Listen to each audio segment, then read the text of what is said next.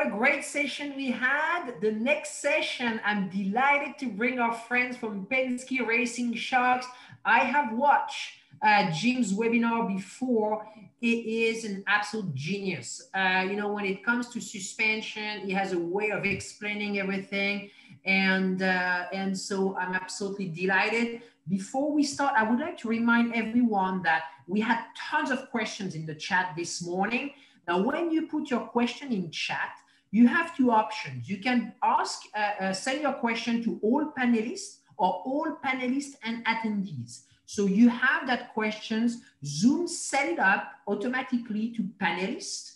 But if you want to share your question with the audience, all you need to do when you type your questions, say, I want my questions to go to panelists and attendees. That makes it more fun. So it's up to you. I have a technical question because we have you logged in under Aaron, but we also have James there. So is that the same? Because usually we have you under Jim. So is this the same one, Jim? Is that correct?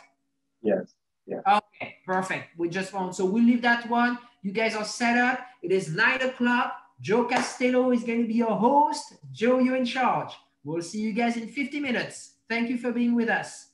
Thank you, Francisque. Appreciate it. Once again, welcome back, everyone. Good morning and welcome ePartrade Friday. What a great week it has been. We've had so much fun, and now this is something that I'm super excited about. It's folks from Penske Racing Sharks going to join us, Aaron and Jim, and this one was teased to me. This is an area that, frankly, has been touched upon many times throughout the week in terms of racing shocks and getting that power to the ground, generating the grip, and your exposure across multifacets of racing and motorsports is just second to none. So welcome and thank you. And let's dive in. Aaron, Jim, take it away. What do you got? Well, thanks for having us. First off, this is a great thing you guys are doing here. This time of year, I think everybody's used to traveling somewhere to a show. And it's unfortunate we don't get to see everybody in person, but this is great what you guys are doing, putting this on for everybody. All the racers that are out there, we know a lot of the trade shows, a lot of people can't get to. So this platform hopefully allows everybody to ask questions. Feel free to gather information on what's coming up new for us next year. And we've been watching throughout the week, and you guys are doing a great job. So first off, thanks for doing this for us.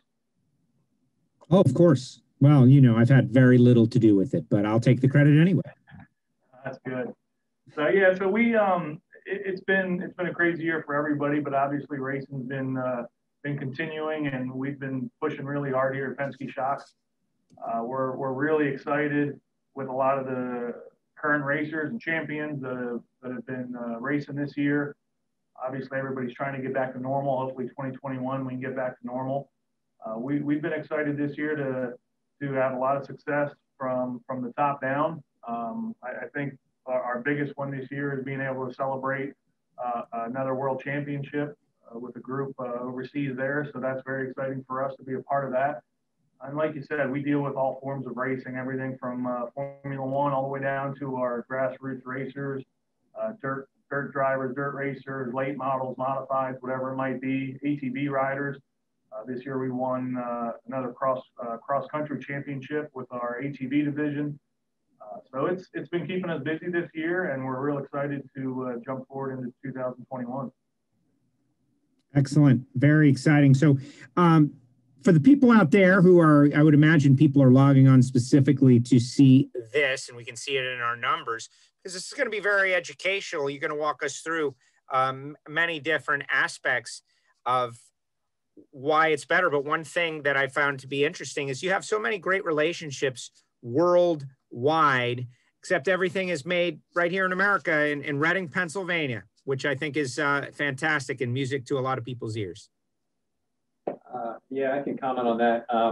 Part of our success, as Aaron mentioned, is supplying from the top down.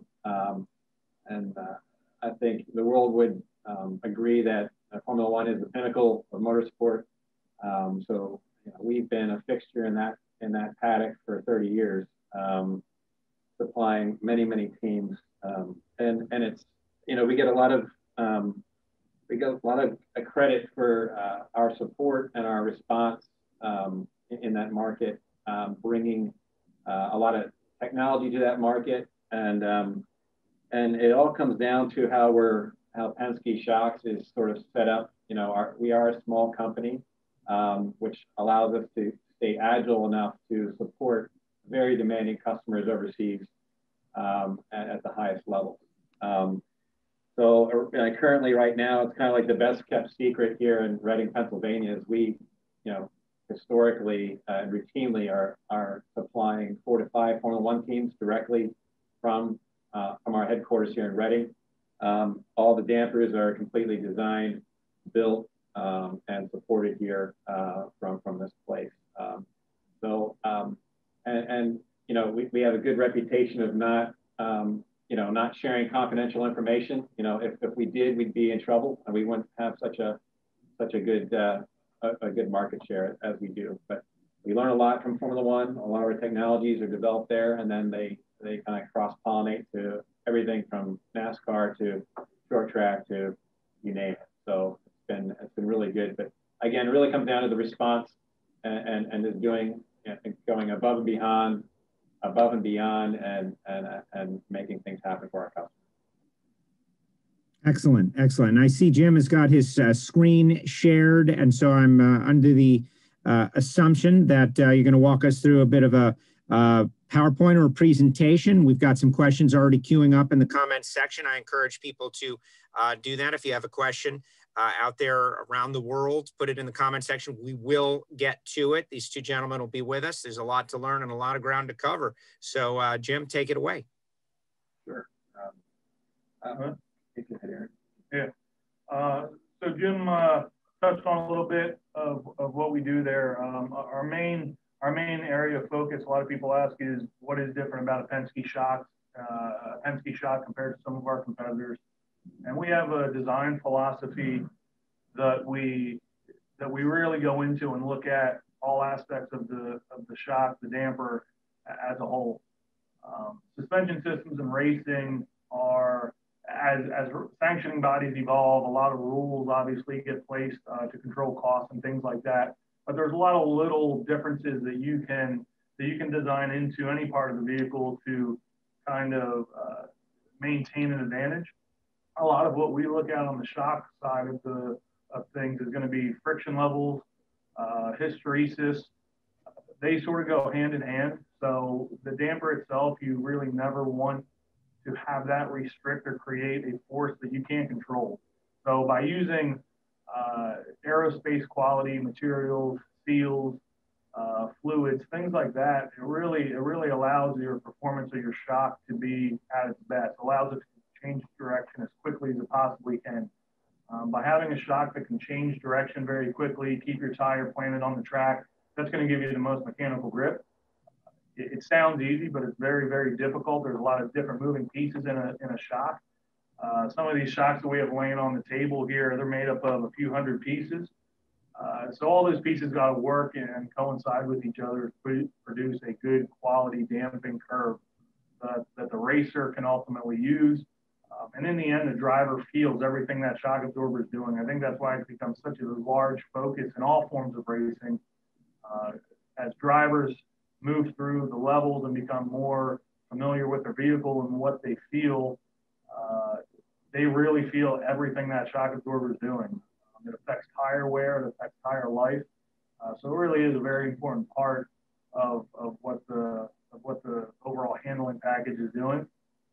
And it comes down, once you get past the performance side of it, you come down to consistency. The consistency of the shock. It's rare to see one racer or one team have one set of shocks. You're going to have multiple sets of shocks, whether you're trying different spring packages or just different setups. You need those shocks to be consistent to one another and repeat, as well as consistency over a long run. In the dirt world, we might run a heat race for the last 10 minutes, but then also we'll go to Daytona and we'll run a 24-hour endurance race. We like to use the same parts in all of our shocks. That's one thing that we're really proud about, is a lot of the pieces that make up any different type of application, they use the same pistons, the same seals, that technology is sort of spread across all of our forms of racing, and we feel that's what works the best. Even in drag racing, we're lucky enough. We were on Elite Motorsports. Erica Enders, she won her 4th championship this year in Pro Stock. We're using all the similar materials, F1 technology on those type cars. They're only running 6 seconds, but they're still utilizing the same equipment that we've designed and developed, whether it be an IndyCar, Formula One, NASCAR. So we sort of spread all that technology across the board. And again, in the repeatability, consistency side, drag racing, for instance, it's all about consistency, repeatability in the parts. They're looking at half a tenth here or there. So consistency and the quality of the part is second to none in those types of racing.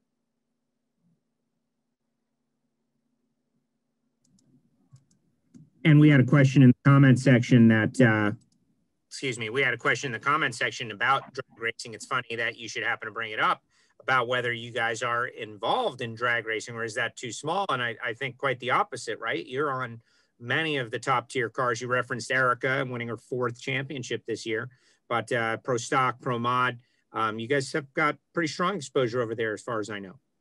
Yeah, we're very big in drag racing. I would say probably 98% of the Pro Stock field all use the Penske shocks. We have alongside with our product, we have great relationships with dealers.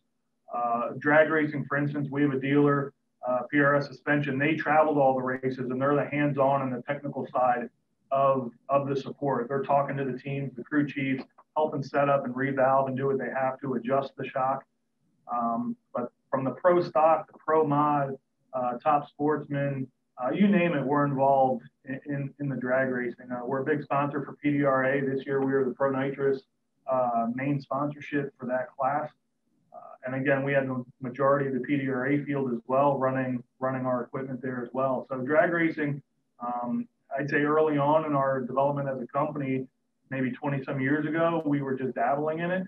And then probably 10 years ago or so, we really put a big push into it. We were lucky enough to get paired up with Alan Johnson and Mopar. And that really pushed us into the drag racing scene. And we did a lot of development, a lot of work. And it's where we're at today, where we have the majority of the field. We travel to the races. It worked out extremely well. I don't know that people maybe appreciate how much of the performance, they think all about, engine. But how much of the performance, especially in Pro Stock, is in the chassis setup and inevitably the shocks? Yeah, the drag racing world, it's come a long way. I think when we first started in there, as you said, it's all about engine, and obviously horsepower is extremely important when you're drag racing and it's such a short distance. But we learned a lot when we came in on the suspension side of just some of the, I would say, low-hanging fruit that some of the teams were leaving there. Because as you said earlier, it's all about putting the power to the ground. And that's a great thing we're seeing about like a Pro Mod car. They really have more horsepower than they know what to do with, especially off the starting line. So the suspension is everything. The suspension, the shocks, the springs, however you're setting that up. There's a lot that goes into it. And every year we're just learning more and more. We're getting pretty heavily involved also with some of the grudge racing guys, some of the street outlaw guys. And that's even more difficult. Where now they're going to a racetrack, but it's an unprepped racetrack. So you don't have that grip enhancer on the track that's helping you. So now you're trying to grab hold with a 3,000 horsepower car. You're trying to grab hold of a racetrack that doesn't have any spray on it or anything like that. So it becomes very difficult on when you add the power, how much you're adding. It all works together. So that's where we're lucky to be involved with really great teams, really great people that know what they're doing, and that just helps accelerate our product that we can then share with everybody. Excellent. Quick question for you guys as far as the presentation part of this that is running off of your computer. I notice you've shared your screen. Have we completed that? And if we have, maybe unshare your screen just so we can see you guys a little more clearly, because we're in a tiny little box. Yeah, sorry about it. Yeah, so this screen portion is as questions come up, we can pop back in there and share some of them. Sure. Some of the questions that might come up. So. I just want people to see you guys there, and you got a pretty great presentation in and of itself. but the way the program works, we get really small out there when we share a screen. So a little toggle back and forth. One of the questions coming from the chat section, and what's great about this is to be able to jump back and forth from all different forms of motorsport in terms of road course racing, where we're going now. When hitting curbs, what range of speeds, inches, seconds, etc., does the damper shaft see? Most force versus velocity graphs go up maybe tenths of seconds when hitting curbs, damper shafts, etc., and so on. This is obviously math related, guys, so dive in. So that's a great question, and it really relates to your application and the vehicle that you're using. So the 10 inch per second, right behind here is a shock dyno. So that's what we use to measure the performance of the shock absorber, very similar to an engine dyno. You're going to put it on there. You're going to give it a certain speed to run, and it's going to tell you how much force that shock's producing at that speed. So to answer the question, it really depends on the application of the car. If you take an open wheel car, for instance, an Indy car, they run off a push rod suspension. They have a different motion ratio than what you say maybe a street car has. If we take a Mustang or Mazda Miata or something and go to the racetrack, depending on the motion ratio and the angle that those shocks are mounted at, and depending on what curve you're hitting, it's going to be a different velocity. We actually just did a road test here recently with our own Mustang vehicle that we have, and we're supplying a new kit for them. And we were going out just driving around the streets here in Reading, and Pennsylvania is not known for the best roads, but we were hitting some potholes and curbs, and being able to take the data and understand what we were feeling in the car and then running it on our shock dyno, we were seeing well over 30 inches per second, which is very fast. If you put it on a shock dyno and see how fast that shock absorber is moving, it's a very quick input. So for certain curbs, you're probably up around there at least, but again, it all depends on your motion ratio and what your damping levels and things like that might be. But it's a good question, but it's great to have. That's where data acquisition is so key in your suspension and understanding what your suspension is doing. You really got to be able to capture that data and then replay it back to really understand exactly what you're seeing there. Excellent. More questions queuing up. I do like to mention, though, at the start and a couple of times through the seminar for people that are coming in and coming out, where and how to get a hold of you guys, because, people reaching out, maybe they're interested. We'll talk about who those people are going to be. But what is the best way to get a hold of you guys and to continue any journey of information that someone might want to start? Best way to get a hold of us through our website, PenskeShocks.com. You can go to our Facebook page, Penske Shocks, and then obviously you can call us anytime, 610-375-6180. That's our shop line. Any type of racing, any type of shock application. We do a lot of things with aerospace. We make shock absorbers for anything that really needs shocks, but any racer, we do get some questions a lot where racers are almost intimidated to call us. And I tell all of our racers, it doesn't matter if you're running a street stock, dirt late model, whatever it might be, don't ever hesitate to call us and ask questions. That's what we're here for. Well, it's funny you say that, because you mentioned that you service and work with several Formula One teams, and I can see that the word intimidation coming up, like someone thinking, well, that's not for me because it's for Formula One. But I was so happy that you brought in drag racing. Of course, Elite and Erica, the highest level, but maybe a little more everyman. But you guys make shocks for everyone. If you've got a quick and fast car, you're trying to go around a racetrack or down a racetrack, you can be helpful. Yeah, absolutely. I mean, the drag racing side of it, we got a lot of the street car type applications. We're a factory option on the Shelby S1000 Mustang that comes right from Shelby. We do a lot of foreign cars, a lot of imports, Mustang or Lamborghinis, Ferraris, you name it. Again, if it has a shock, we've probably put something on there, or we can put something on there. And it goes all the way back to the older cars. I mean, we've done 60s.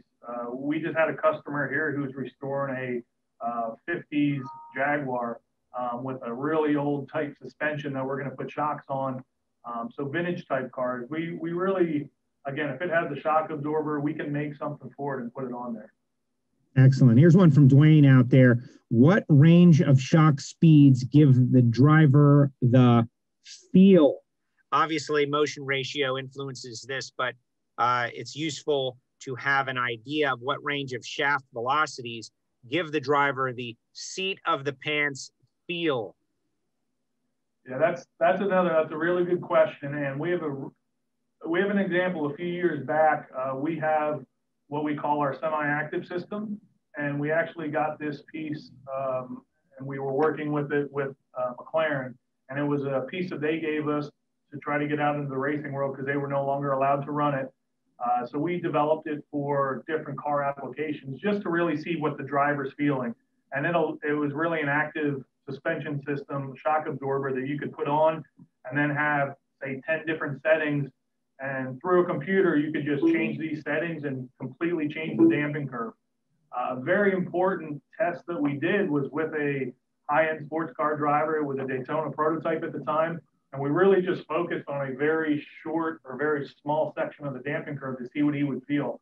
And the feel that this driver, and all drivers are different, I will say that, but this driver would only feel from 0 to 2 inches per second, which is very low speed. It really controls the attitude of the car, the platform of the car. But that's what this driver was feeling from 0 to 2 inches per second. And when we tried to tune anything out past 2 inches per second, he came in and really said, he goes, I don't feel a difference. And we were making drastic changes, hundreds of pounds. So that's twofold. One is if you're tuning out past that and he can't feel it, it could be a struggle for the engineer or the crew chief. But the nice thing about that is if you go to a shaker rig or if you run simulation, that's sort of free then for the engineer or the crew chief to say, hey, if the tire is affected by anything out past that, if there's anything else we want to do out past that the driver can't feel, then it all just comes down to the engineering side and you can do what you want. Now, when you start hitting curves and things like that, that is more high speed. That's going to be out past that 5 inches and further out. We like to say that's driver comfort. While the driver might not want to feel those bumps, if the car is fast, in our experience, the driver will put up with it. If you tune that out where he's comfortable, but the car's not fast, we'll definitely take the rough ride back and say, I'll deal with the bumps. So. Comfortable is slow. I get it. You getting some love out there also, Dave. Let's see. Jerry says that Dave Reedy is the Penske guy with our genre of racing, dirt mod stuff. He is amazing. Penske provides a great service through him at our level. So getting some love. Yeah. Dave's great. He does all of our big block mod, all of our small block mod, Northeast Modifieds here around Pennsylvania. I mean, you can, a stone's throw away, there's 4 or 5 tracks you can go to. And the Northeast Modifieds are really big here. And Dave's done a great job this year. We picked up some new teams this year. Mike Guller, Jeremy Guller, that team, they've been running really good. Andy Bacchetti, he's a new pickup that we had. He's had a really great year in the big block Northeast Mod. So that program for us is really gaining momentum. And again, that's one we're looking forward to in 2021 for sure. So we have learned and we see that, cost control is something that's on a lot of people's minds, whether or not that's a good idea. I've certainly had people indicate that the more a rules maker tries to control the cost, it just causes the increase of cost in other areas, right, as people hunt for speed. But being that many racing series have tightened up the rules in so many different areas, in some cases, lots of parts of the car are spec or very strictly controlled. Shocks are an area that there is some freedom. And so when people are looking to go faster, I would imagine they are coming to you guys. Speak on that a little bit and how you can help people who are in series where there are some strict rules about all aspects of the cars, that the shocks are an area where they maybe can find some performance. Yeah, the rules are always they're always tricky. I mean, you always want to be above board and make sure you're reading the rule book very clearly. There's some very simple rules in some of the dirt modified series where you have to run a steel body or you have to run a steel shock. Those ones are pretty easy. They're pretty cut and dry. The rules themselves, as they develop, like you said, when somebody makes a rule against something, it's usually because somebody else found an advantage with it and it's making them faster. So to control the cost, they will try to implement those rules and keep some of those things down. And it's our job to stay within the rules, but also make our customers go faster. So I would say NASCAR really started this back in the 90s when the crew chiefs really evolved and started to become shot guys and understood, and even I'd say in the early 90s, late 80s on the IndyCar side with our owner there, Roger Penske. I mean, it was really big about, okay, there's got to be something else that we can do here with the shock side of things, and that's really how we started. So the development and the continued development of the shocks is very important. All your big teams have their own engineers and/or shock technicians. That's all they do. They work on the shocks all day long. And really, you're trying to find that balance between what your car wants, what your tire wants, but also what your driver feel is. In the end, it's a human in that seat. He's the one controlling the vehicle, or they're controlling the vehicle. So you have to have your suspension feel the way they want. But it's hard. A lot of grassroots racers, a lot of private racers obviously don't have the money to hire an engineer or to have a shock person on their payroll. So that's where we come in. We really want to do all that for you. I always tell all of our customers, we're involved as much or as little as you want. So if you ever have a question, if you only have one set of shocks, we can help you tune those shocks. We can rebuild those shocks for you. But we also like to try to give as much information and knowledge about our products and about shocks in general as we can. For a long time, it's been thought of as shocks as this black magic, and you got to be some crazy whiz to work on them. And they're very, very simple. I think the part that gets intimidating is there really is no limit to what you can do with the shock itself. We have probably over 60 different piston options you can run. We have thousands and thousands of shim combinations that you can run. So I like to tell people, if you can think of it, if you can think of a shock curve that you want to make, there's a way to do it. It's just going to take time to do it. And if you think of it and it works and nobody else can get to that point, you're going to have a big advantage over the rest of the people you're racing against. All right, we've got some other questions out there. One, I wonder if this is a rally guy. Self-leveling coilovers for a 2003 to 2007 Subaru Forester. And so is that something that you have? Just a basic question. No, that's going to be a special application. With the self-leveling, those are usually some type of air system or air setup. I don't want to say it's impossible because we do have some systems, but it would be very costly for that type of vehicle. You're probably looking for more like an OE, just replacement that you would be able to put on there and take care of that. So. All right, next one from Stefan. Does the relatively small motion ratio of bell crank pushrod suspension create special challenges in tuning or better precision, or is it just the same curve scale? We find this a lot where teams are changing the motion ratios a lot, especially in Formula One, where they're trying to get everything tucked in around the aero on the rear especially.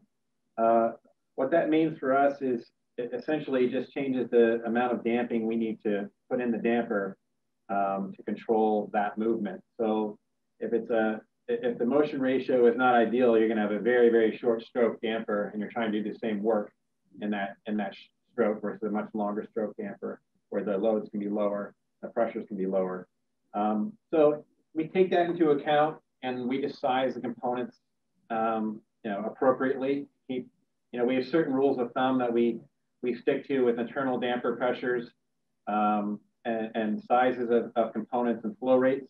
So as long as we keep those in check, it's okay. When you get those out of balance and you have like a very, very, very, very stiff damper in a very, very small diameter, that's a very not ideal situation. So we try to monitor that. But the other way, if you have a very long damper, very soft, it's always a compromise for us in terms of mass, size, and performance being key.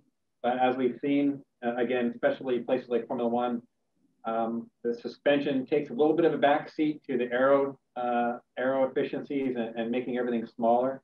I think you're going to see that change in 2022 for sure, when aero is a bit less and the tire is more important. So I think we're going to see another sort of renaissance in damping technology in Formula One in 2022, when there's a lot more attention put on it.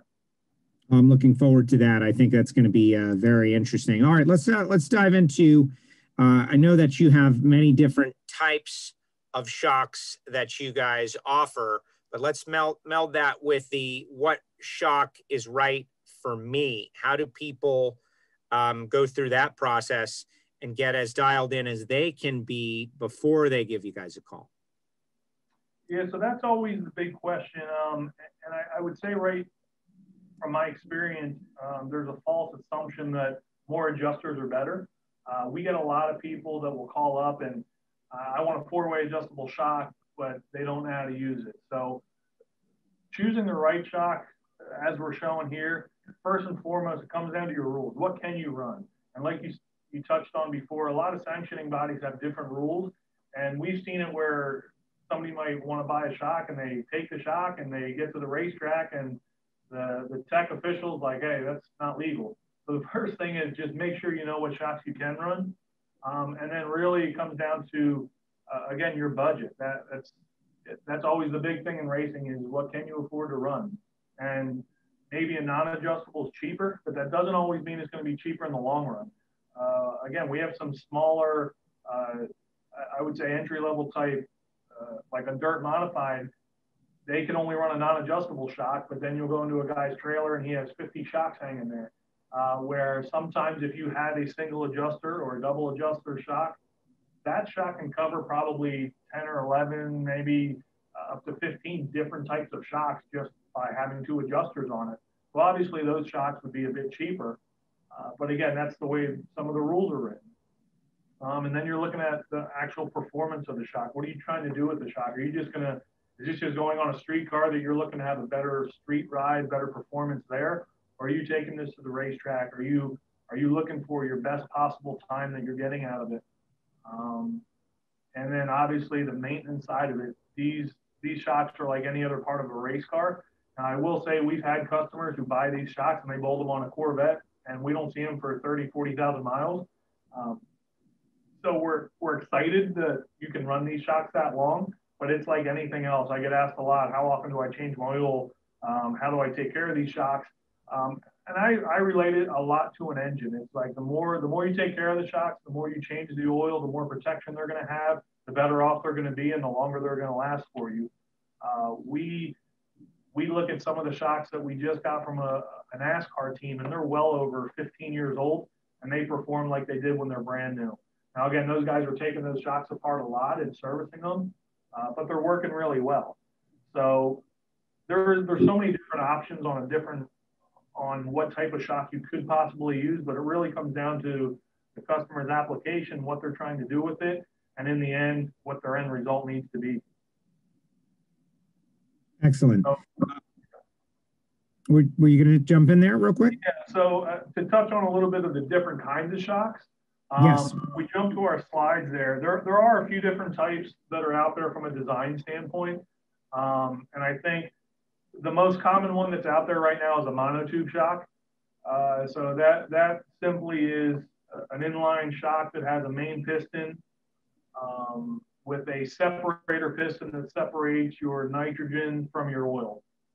So the monotube itself, you can see your main piston in the middle section of the body there. When that is displaced, it pushes fluid over into the reservoir side. And then we have a separator piston there that separates your nitrogen from your oil. That is I would say your most common and basic shock that's been around for decades now. We go to these are just different types of monotube shocks themselves. So you can see here, like the 7100 series all the way on the left there, that is our latest shock for actually dirt modified racers. It's a non-bulb shock to conform to rules. But that is a full steel shock. So then we go to our 7120 there, that's a Formula V shock. And then we go all the way up through The 7300 there is a NASCAR shock. That's what all of the current Cup cars, Xfinity, Truck Series, that's what they all run. So you can see the monotube design is really littered across an entire array of different forms of racing. The 8760 on the end there, the 8300 piggyback, that's what we use in drag racing. That's what we use in sports car racing. So you can see across all forms of racing, we use very similar technologies. One of the most, I would go to the through rod next. That's probably one of the biggest questions we get asked is, okay, what about a through rod? Sprint cars are very big with through rods. Open wheel cars are very big with through rods. So the through rod is exactly what it sounds like. Instead of that shaft going into the body and having to displace fluid into another area, this has a shaft that pokes all the way through the shock itself. So you're not displacing any fluid. You don't need any nitrogen pressure. And that's really the advantage there. If you were to take any of these shock absorbers on the table and push them down on the table, you're going to have resistance right away. With a through rod, you don't have that nitrogen or that gas pressure resisting you. You can very slowly just push the shock absorber down. It's still going to create a force based off whatever piston and shim stack you have, but you just don't have that gas force. And that's a big question a lot of racers have, is how gas affects our shocks. And it does. It affects tire wear and feel and things like that. So that's where the through rod came about as an advantage to that. Those are other forms of through rods there that you see. The 9600 series, that's our IndyCar damper. That's been on a few vehicles at Indy this year, done very well. The 8780 in the center there, that's our GT3 platform. We're the supplier, that's on a Bentley GT3. And then the 7700 series, that's a through rod as well. And we actually run that on our sprint cars. So again, a wide array of technology and a wide array of vehicles that the same type shock absorber works on. Very good. Very good. Let's talk a little bit about the evolution over the years. Like, you're blowing my mind. There's just the fact that the same shock is used on sports cars and drag cars and just tuned differently. Let's talk a little bit about how these things have evolved over the years, starting out what they were. You know, I remember race cars in drag racing, in particular, my area of direct competition. People would get a worn out set of shocks for the front end of their car, and that was what they would do. And it's like, really? I'm sure we've evolved beyond that. Tell us.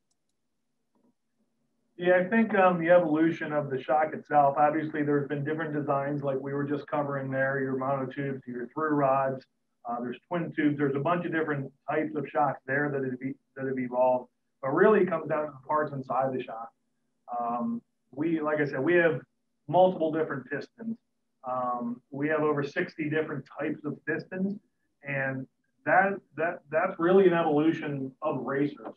Racers come to us, whether it be drag racers or NASCAR or open wheel IndyCar. We have engineers or drivers or teams that come to us and say, hey, I think this might work for a shock curve. How can I do this? So early on, shock absorbers were really just linear. You're really just trying to control the spring rate. So a linear damping curve was very easy. So you go from point A to point B and draw a straight line, and that's pretty much a linear curve. But like the customer asked before about hitting a curve, if you hit a curve with a very linear shock, obviously the higher the velocity goes, the higher the force is going to go. So when that force goes really high, it's going to want to upset the car. So I think probably a big evolution in dampers was the digressive curve. And that was saying, okay, if I'm on a linear curve here and I see a large spike, I don't want to be at 500 pounds, say, I want to be at 300 pounds. How can I do that? So a digressive piston came about, and we can show you the type of curves here that we're talking about. So the red curve is more basic, very linear. And then we go to our gray curve there, which is our digressive curve. So you can see from 0 to 1, it's a very steep nose, and that gives you a very good platform, very stable platform that drivers like to feel. But then when you hit a curve, you can see that actually the rate doesn't increase as much as it normally would. So we're actually a little bit more digressive, and we can make that even flatter based off the valving and things that we put in there. A few years ago, I'd say early 2000s, that blue curve is what we call our regressive curve. Now that there was a very good example of, it was a Formula One team at the time came to us with a drawing and said, hey, we want our shocks to be able to do this. Of course, we never had anything like that. So we went to work to try to figure out how can we do this. The regressive curve works phenomenal for hitting curbing and things like that. As you can see, at high speed velocities, we can be softer than what we are at low speed velocity. So that allows us to make a very stiff shock. So your initial platform, the driver feel is very stable. It controls the pitch and the roll of the car very well. But then when you hit a curb, when you hit a large bump, obviously it's softer. So it allows that wheel to travel back to the pavement very quickly. It allows the wheel to get out of the way of the curb and things like that. It doesn't upset the car.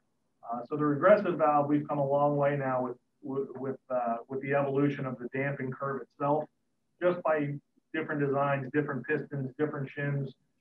But it's really at the request of racers and engineers or crew chiefs or drivers who, hey, this is what my car is doing. How can I fix that? Very interesting. Got some other questions out there in our comment section. Feel free to add a question. Can Aaron quickly discuss if the spring rate is changed? Is it necessary to rethink the damping rates? From Dwayne. Yeah, that's a good question. And yes, you do, because the shock itself, obviously you're just trying to control that spring rate. You're trying to control the energy that spring is producing as it's compressed. So anytime you go stiffer in a spring rate or softer, you're obviously going to be changing that energy that the shock is trying to control. And really that's where multi-adjuster shocks came out, because now you don't have to have a different shock for every different spring rate. Now there are some, obviously there's some trade-offs here and there, but depending on the percentage and the rate that you're going to be changing that spring, if you're going, say, from a 300-pound spring to a 500-pound spring, in 1 inch, that's over 200 pounds of energy you got to control now. So you're probably going to have to make a shock change or shock adjustment to that if you want to control the car. Again, it depends why you're going up in that spring rate as well. The spring and the shock work as one. So you really got to have the two figured out together. A good shock curve and a bad spring probably aren't going to work, and a good spring package and a bad shock, they're probably not going to work. So they really got to work together to control that vehicle and do what you want it to do. What are the most important parts in a shock? I mean, it seems to me that, you know, we've learned a lot about materials over the course of the weekend.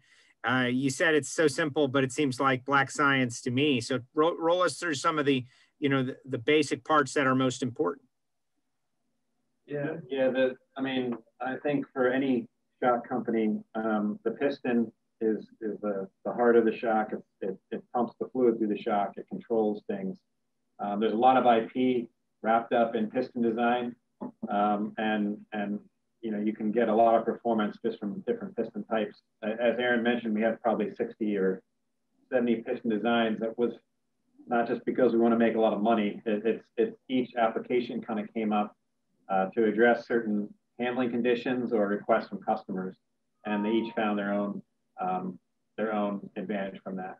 So I'd say the piston's a big one. And then friction and seals, again, if you can make that shock perform as efficiently as possible, you know, you're letting the damping mechanisms do what they're supposed to do, and they're not overshadowed by, you know, friction and things like that are hard to measure and hard to quantify all the time. And then, you know, this company was built off of adjustable shocks.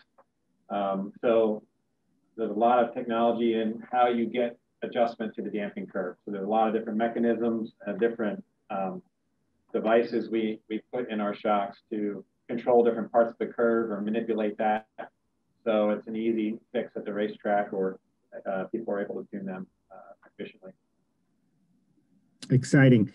Bill is out there in the chat section, and he follows IndyCar and kind of wants to understand a little bit better IndyCar shock parameters. I wonder, does he mean specifically at the speedway or on road and street courses as well? And wants to know about simulator work and if shocks are something that is tuned in simulator in addition to on the track. That's a great question. Obviously, with a lot of sanctioning bodies trying to reduce costs, at-track testing is very expensive. Obviously, you're putting miles on your engine, you're going through tires, personnel at the racetrack. So simulation has become huge. And really, again, it started in Formula One. Formula One is the pinnacle of simulation right now. They spend a lot of money on simulation, but with that simulation, they're becoming more and more accurate. They can model and represent almost every aspect of that car, including the shock absorbers and what force they're producing at what velocity. Again, it comes with a price tag. Now, the simulation has become more popular in recent years, really because of the computing power that's out there. Years back, obviously, to have a computer that could run all this simulation and run all these different parts of the car, you needed a very special computer. As computers evolved and got better and got faster, now your simulation is getting better and faster. So the better, yeah, simulation's getting great. It can definitely shortcut you to get a good baseline package. But I'm a firm believer in you still have to trust that driver. There's a lot of smart people out there, and I think if simulation was the end all be all, everybody would be at the same answer and everybody would be running the same thing. And that's definitely not the case. Now, driver simulators are evolving quite a bit, and they're learning more about what drivers like and how they relate to that in a simulation. So I think every year from here on out, simulation is going to become more important, and modeling the parts and modeling the dampers. It's a very popular question we get asked by all race teams is how can we model these dampers for simulation? But in the end, it still comes down to the driver. The end all be all is that driver in the seat, and everybody's human. Every driver has a bad day. So it can't duplicate everything, that's for sure. We're coming down the home stretch here of this seminar. Great stuff. I'm going to ask you guys momentarily how to put our audience in contact with you. A couple more questions, though. Let's dive in. In terms of bleed, we hear racers talk a lot about bleed and the shock. And how does bleed affect the shock's performance? And why is bleed so important? That's a term that we hear. If you could explain it for us, it would be great. Okay, so bleed is very important. Bleed, what we're showing here on the screen is a simple bypass. It's a path that bypasses your shim stack. So it's free flowing. And what that bleed is, that controls your low speed. Like the gentleman before asked, what part of the velocity is the driver really feeling? And it's really, most drivers are anywhere, I'd say 5 inches and below. So 5 inches and below, and that's really where your bleed is affecting. It's the real slow movement of the shock itself. And that is what bleed is controlled by. The double-edged sword here is if you use too much bleed, you can't control the shock now. So now the shock can't control that spring at those slow movements, and you would almost get like a Cadillac effect. So while you need bleed for tire wear, grip, and driver feel, too much bleed is not a good thing. It's a great example if anybody out there has gone to a shaker rig, if you just put a lot of bleed in the shock, the shaker rig comes back and says, hey, you got a ton of mechanical grip. Obviously, if you go to the racetrack with no control in the vehicle, the driver's going to be like, there's no way I can drive this. It's just all over the place. Your mechanical grip might be great, but obviously it's not something you could race. So there's that double-edged sword of how much bleed is too much. And again, this really comes down to drivers. Some drivers like a car that moves around and they can control the chassis that way. Some drivers, they have to have a very, very stiff platform. So when you have to have a stiff platform, say like on an LMP car or an endurance type car where it's got to be very stiff and stable, it's tricky to get bleed in there without the driver complaining and saying, hey, this car just moved around too much. But bleed is very important. There's different ways to do it. You can just drill the piston and bypass it. You can use bleed shims. There's a lot of different ways to introduce bleed. It really comes down to the most effective way for your setup and what your driver is going to feel. Excellent, excellent. What about the future, guys? This has been amazing to see the evolution of racing shocks and what you guys have been able to create. But 2021 and beyond, what can we look for from Penske Racing Shocks? From our side, we're obviously just want to keep producing and pushing as hard as we can. We love really what you guys are doing here. I think this has been great, and I think a lot of, from our side, we have some new products coming out, but we're going to be pushing very hard on the information side of things, the teaching side of things, the schooling side of things. We love when racers call up and ask questions and they want to build their own shocks and they want to learn about them, because ultimately that's what's going to make them better. And what we feel makes our product good is, hey, we can just teach you about any shock absorber or suspension in general. Hopefully roads lead back to Penske shocks. So from our side, you're going to see a lot more out there information for all types of racers. We have some new products coming out, and we look forward to seeing everybody at the racetrack. And hopefully what you guys are doing, you're going to keep seeing us here on ePartrade and doing some more webinars and things like that, just to better inform the racers of what we can do for you. Exciting. And I see John and Francisque are already coming on. We did have one more in the comment section. I'm going to get it in for Doug, who was so patient. When reading a dyno sheet of an adjustable shock, at which speed is a good starting point for general racing asphalt circle track? It's from Doug. Great question. So asphalt circle track, the industry standard right now is a 10 inch per second. And really that started with NASCAR back in the 90s. And crew chiefs just wanted a sort of default graph to say, hey, I know what my shock is doing, and they wanted to be able to compare them very quickly. So a 10-inch graph is a really good place to start. As you start to narrow it back, I would look at a 5-inch per second graph, and that's just going to give you more detail in your low speed area. That's going to give you more definition of what your bleed's doing. And from a driver standpoint, tire wear standpoint, you're going to see more accurate data if you run it a little bit slower. But your 5-inch and 10-inch runs are going to be your most important and your best place to start. Excellent, gentlemen. You've done fantastic. And I see John and Francisque are there. Many questions. People want to know if these presentations are going to be available after the fact. And I think that's a good question for yes. Francisque. Yes, and yes. Absolutely. Great job, guys. I was, Jim, I was watching in the audience and I saw Gabriel Casella, from Science in Argentina watching us right now. And that just reminded me, I'll share a little story. Jim and I were invited to Argentina, 10 years ago to a wonderful event called Turismo Carretera. Ed was there as well, and they took us around to see the racing in Argentina is fabulous. It's incredible. And then they invited us in the evening to deliver a talk to a tech university. So they had a university, it was packed with kids, they were in their 20s, like engineers and very smart.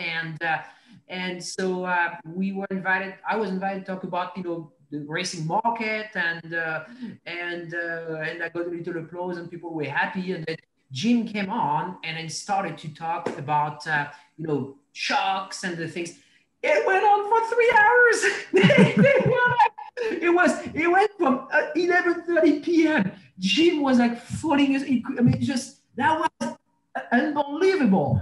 They were asking questions left and right, and fascinating presentation. Jim stole the show, and I'm sure every guy that watched that presentation is racing with a Penske shock right now.